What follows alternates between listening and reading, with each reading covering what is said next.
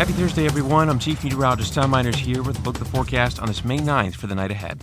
Cloudy skies continue across West Tennessee this afternoon, with only a slight chance for a stray shower or thunderstorm this evening as a cold front comes into West Tennessee. Most of West Tennessee should stay dry overnight. Ahead of the oncoming cold front, fog, drizzle, and light rain will be possible, creating some limited visibility. A little bit of wet weather there, too, especially in areas south of I-40. Temperatures will start close to 60 degrees early Friday.